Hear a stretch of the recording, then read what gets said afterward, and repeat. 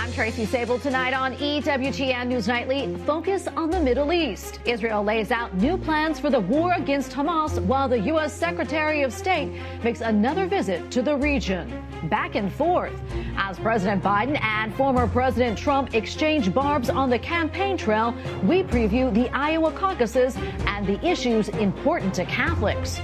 Take a hike. A record number of pilgrims took part in a famous walk for the faithful in Spain. Plus, body and soul. We speak with the NBA player who puts Bible verses on his shoes. These stories and more tonight. From EWTN, the Global Catholic Network, this is EWTN News Nightly. Well, thank you for being with us on the Feast of St. John Neumann. Our top story tonight, President Joe Biden kicked off his 2024 campaign this afternoon, zeroing in on what he says is the threat to democracy posed by likely opponent Donald Trump. The former president says the same thing about Biden. White House correspondent Owen Jensen reports. Owen? Tracy, with nearly a full year to go before voters head to the polls, and while the matchup is not solidified just yet, it's looking more and more like a 2020 rematch. And today near Valley Forge, Pennsylvania, at Montgomery County Community College, President Biden invoking George Washington, asking a crowd of supporters at his speech, is democracy still America's sacred cause? Not far from where the Continental Army led by George Washington encamped during the winter over 2 centuries ago, President Joe Biden goes after Donald Trump. Trump's not concerned about your future, I promise you. Trump is now promising a full-scale campaign of revenge and retribution, his words. The speech, not by coincidence, coming just one day before the January 6th Capitol riot anniversary. In trying to rewrite the facts of January 6th, Trump is trying to steal history, the same way he tried to steal the election. And to drill home his message, this ad. I've made the preservation of American democracy the central issue of my presidency. I believe in free and fair elections and the right to vote fairly and have your vote counted. But just today, Make America Great Again warns, since taking office, Joe Biden has taken actions that threaten our democracy and the American way of life. Biden has abused his power to target critics, activists, concerned parents, and his main political opponent, President Donald Trump. And the former president also out with a new ad ripping Biden over the economy. Everywhere you look, Trump beats Biden on the economy. Take-home pay, up $6,000 under Trump. Under Biden, down $7,000. While Trump leads in the polls, it's not a done deal yet that he's the nominee. GOP candidate Nikki Haley is trying to beat Trump. I agree with a lot of his policies. But the reality is, rightly or wrongly, chaos follows him. And presidential candidate Ron DeSantis thinks voters should move past Trump and recognize Biden's failures. The Democrats want Trump to be the candidate. They are going to talk about all the legal stuff, January 6th. That will be what the election will be about. Also tonight, the Biden campaign says it will be out in full force on January 22nd, marking the Roe v. Wade anniversary. That comes just days after the annual March for Life event celebrating the unborn is held. No doubt the Biden administration will be keeping abortion front and center up until Election Day in an attempt to hold on to power. At the White House, Owen Jensen, EWTN News Nightly. Coming up later in the newscast, a preview of the Iowa caucuses with the executive director of the Iowa Catholic Conference. Well, Wisconsin's Democrat governor is against efforts to keep former President Donald Trump off the ballot. He says the way to beat Trump is to vote against him. He also calls on President Joe Biden to visit the state more often. Meanwhile, efforts are underway in Massachusetts and Illinois, where groups of voters have filed motions to remove the former president from the ballot. This comes on the heels of both Colorado and Maine removing him. Both of those measures are being appealed by the Trump campaign. While those two states removed the former president from the ballot based on his actions surrounding the January 6th Capitol riot, hundreds of people have been convicted in the prosecution of the January 6th insurrection. It was 3 years ago tomorrow that the nation watched as the U.S. Capitol was attacked, rioters breaking through the windows and doors to stop the peaceful transition of power. Trump claimed the 2020 election was rigged. The Biden administration is making a renewed diplomatic effort to prevent the war in the Middle East from escalating. Secretary of State Antony Blinken arrived in Istanbul earlier today. It is his fourth visit to the region since the war between Israel and Hamas began in October. It comes on the heels of a U.S. strike that killed an Iranian-linked militia commander in Iraq. The head of Hamas said in a videotaped message today that he hopes Blinken would focus his efforts on, quote, ending the aggression on Gaza. A major victory for the pro-life community. This week, an appeals court rejected the Biden administration's attempt to force emergency room doctors to perform abortions. Let's check in now with Capitol Hill correspondent Eric Rosales with reaction. Eric? Well, good evening, Tracy. This is a pivotal victory for women, children, and healthcare professionals. I spoke with an Alliance Defending Freedom attorney who represented the American Association of Pro-Life Obstetricians and Gynecologists and the Christian Medical and Dental Association involved in the lawsuit. He tells me this ruling protects all emergency rooms from government overreach. Hospitals and doctors are committed to preserving life. And so are the laws that Congress have passed regulating hospitals. But what the Biden administration tried to do is take an almost 40-year-old law that says to protect the unborn child and use it to mandate abortions for the first time in American history. Matt Bowman with Alliance Defending Freedom tells me he's thankful the appeals court unanimously agreed to keep in place the lower court's ruling, halting the Biden administration from employing the Emergency Medical Treatment and Labor Act to force ER doctors to provide elective abortions. Well, what we're facing from the Biden administration is a wide-ranging assault, attempting to use their bureaucratic levers of power to impose abortion mandates that Congress has never implemented through any statute. Congressional pro-life co-chair Catholic Congressman Chris Smith says this is another example of the Biden administration trying to implement abortion on demand across the country. People are forgetting what his policy really is to kill babies right to the moment of birth, no waiting periods, no informed consent, force funding for abortion so that all of us have to pay for it. He is the abortion president, and he is a bitter disappointment. Democrats tell me they want to keep the abortion issue front and center for the upcoming presidential election and say abortion is health care. We have to fight for our vision of the future, a future where getting the birth control that you need is as simple and easy as picking up Advil or Tylenol at the pharmacy. No hoops to jump, no questions you have to answer, and no extra cost. I also want to let you know about a new study that found thousands of women who are not pregnant are currently stocking up on abortion pills. According to the study, they said that it's to prepare for future abortion restrictions in certain states. The study found doses of pills have soared since the U.S. Supreme Court sent the abortion issue back to the states. Tracy? Okay, thank you, Eric. Well, in other news tonight, Wayne LaPierre, the head of the National Rifle Association for more than 30 years, has announced his resignation. This comes ahead of a New York civil trial brought by Attorney General Letitia James. She accuses the leadership at the powerful gun rights organization of diverting money and spending organizational funds on personal trips. LaPierre cited health reasons for his resignation, effective January 31st. Oh, we have a lot more still to come here on EWTN News Nightly, including First in the Nation. As we draw closer to the Iowa caucuses, a look at some of the important issues for Catholics. And an Olympic sprinter has been released after spending years in prison.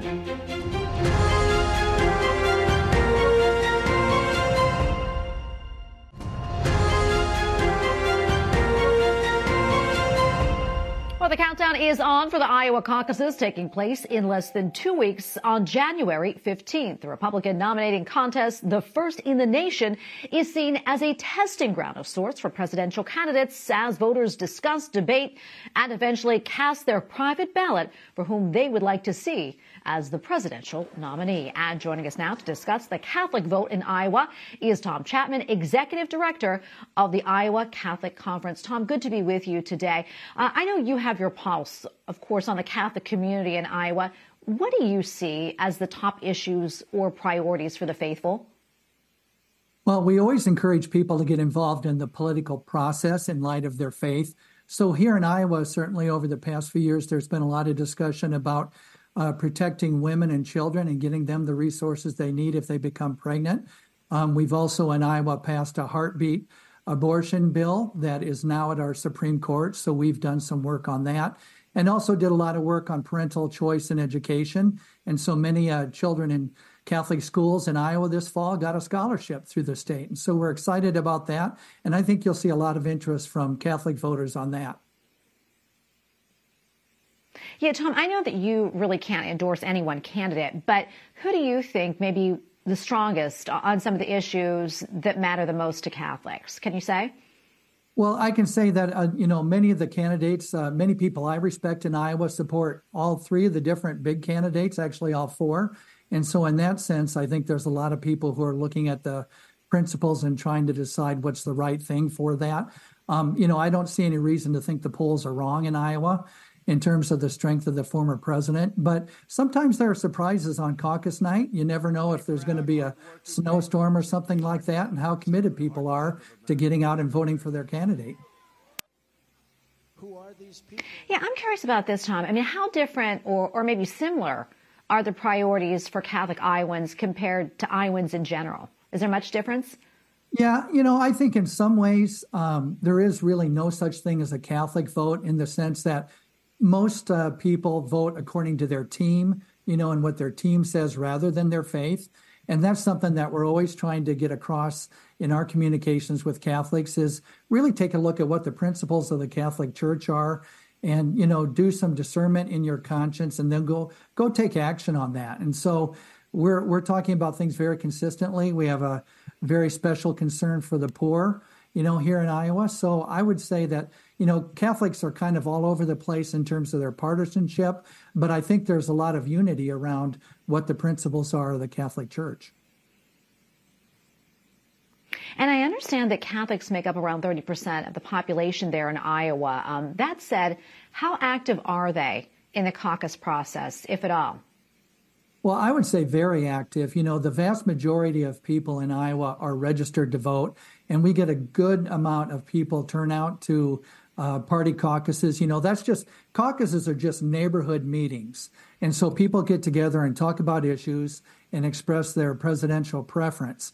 And so in the Republican Party this time, they're going to do that in person, and the Democrats have a mail-in process. But it's a really great opportunity to look your neighbor in the eye, talk about important issues.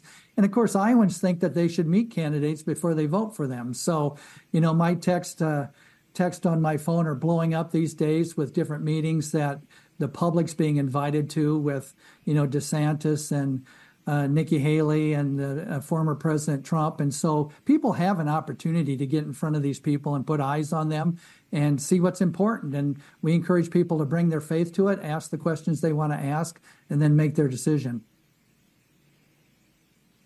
Tom, before we wrap up, real quick, what is this major political event? What does it mean for the state of Iowa and for the faithful as well?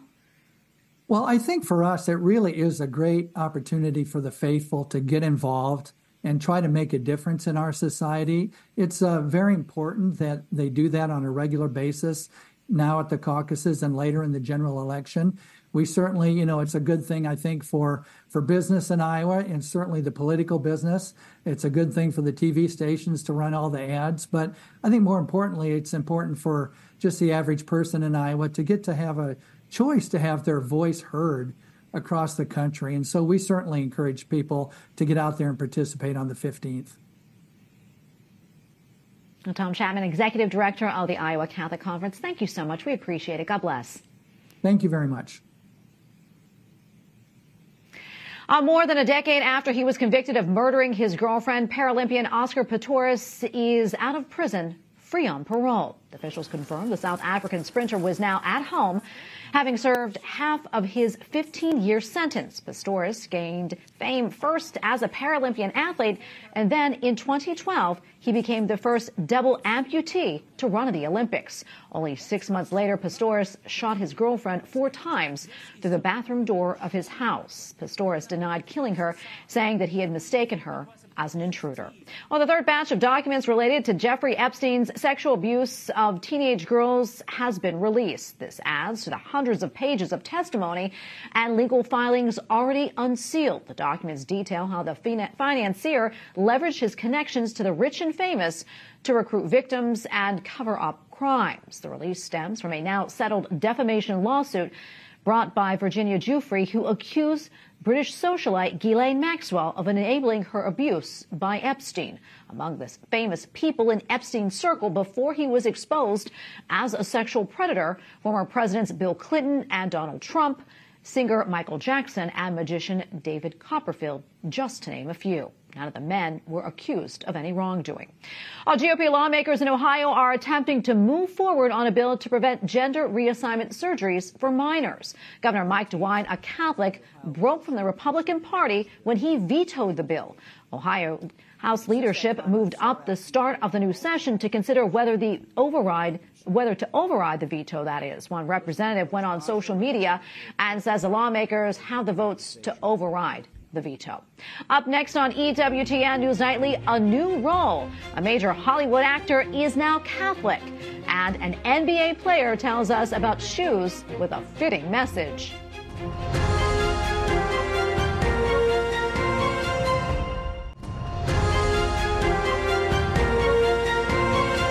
Number of pilgrims took part in a historic hike for the faithful in Spain. In 2023, more than 446,000 people hit the Camino de Santiago. Nearly half were from Spain. Among those from foreign countries, the U.S. ranked first with 32,000 pilgrims. The Camino, also known as the Way of St. James, travels a route that is 1,000 years old.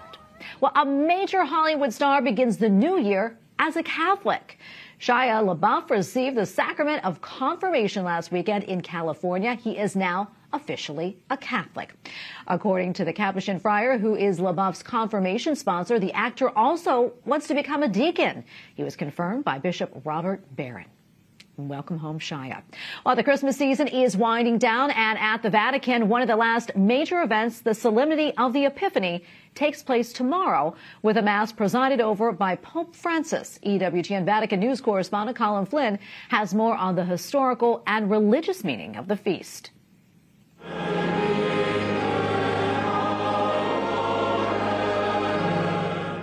The Solemnity of the Epiphany of the Lord. While many associate it with the end of the liturgical season of Christmas, the feast day is traditionally associated among Western Christians with the visit of the Magi, the three wise men, and among Eastern Christians with Christ's baptism in the Jordan River. Fratelli e sorelle. The word Epiphany is from the ancient Greek, meaning manifestation or appearance. If at the centre of Christmas Day is the birth of the child, in Epiphany it is emphasised that the child is the Messiah, the Son of God and Saviour of the world. Epiphany also marks the Day of the Magi, the three wise men.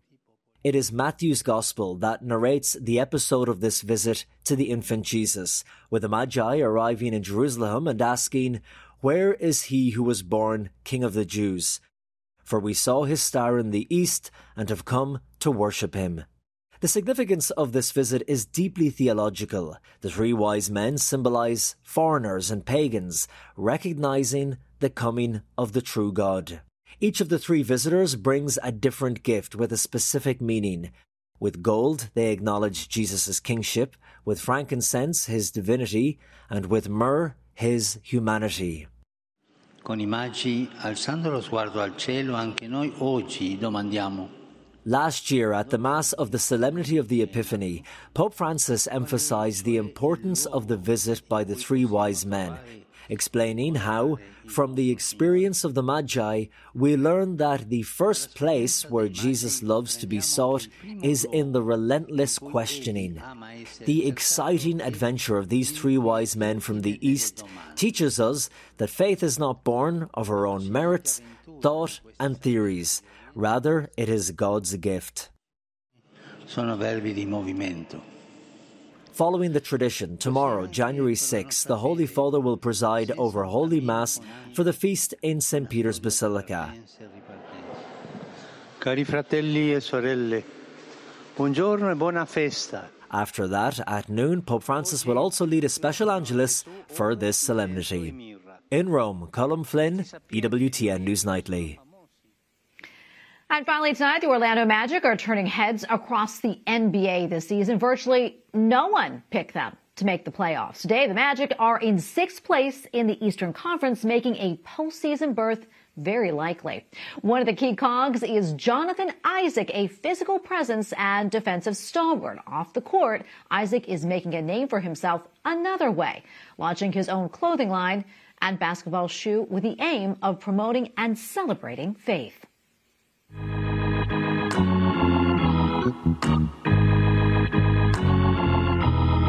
My name is Jonathan Isaac. I play basketball for the Orlando Magic. I'm a forward. I'm 26. I'm an author and a new business owner. I was raised in a very Christian household. You know, I called my dad. He was a Holy Ghost roller. We would be in church, it felt like, every single day. I had my really coming to Jesus moment actually when I got into the NBA, where I understood that a real tangible relationship with Jesus Christ was possible and necessary to the life that I'm living today. With the 6th pick in the 2017 NBA Draft, the Orlando Magic select Jonathan Isaac from Florida State University. This is my 7th season now. I've had my fair share of ups and downs of playing really well and falling to some major injuries that have kept me off the court. But God has been so faithful. I'm glad to be back on the court now playing, and our team is doing pretty well.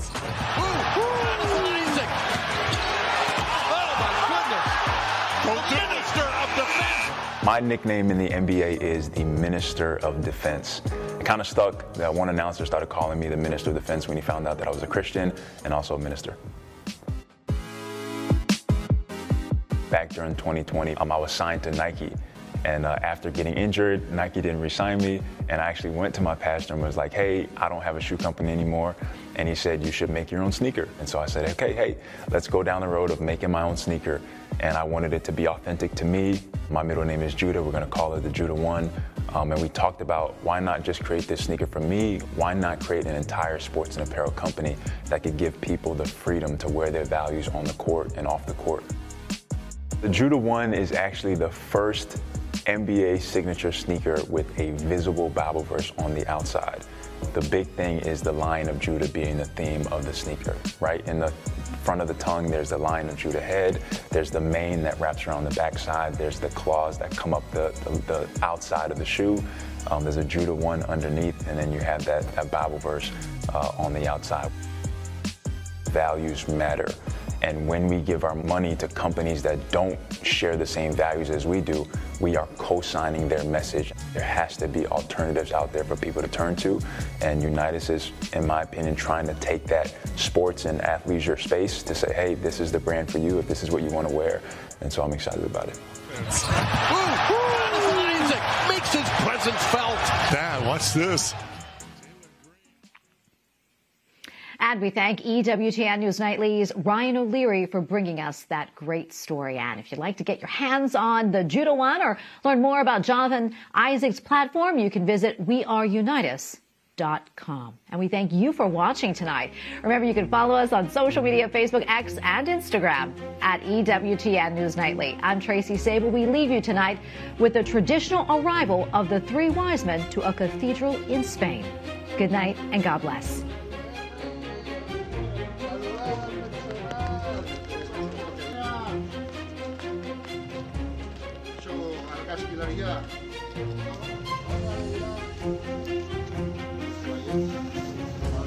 Aquí, ¿verdad?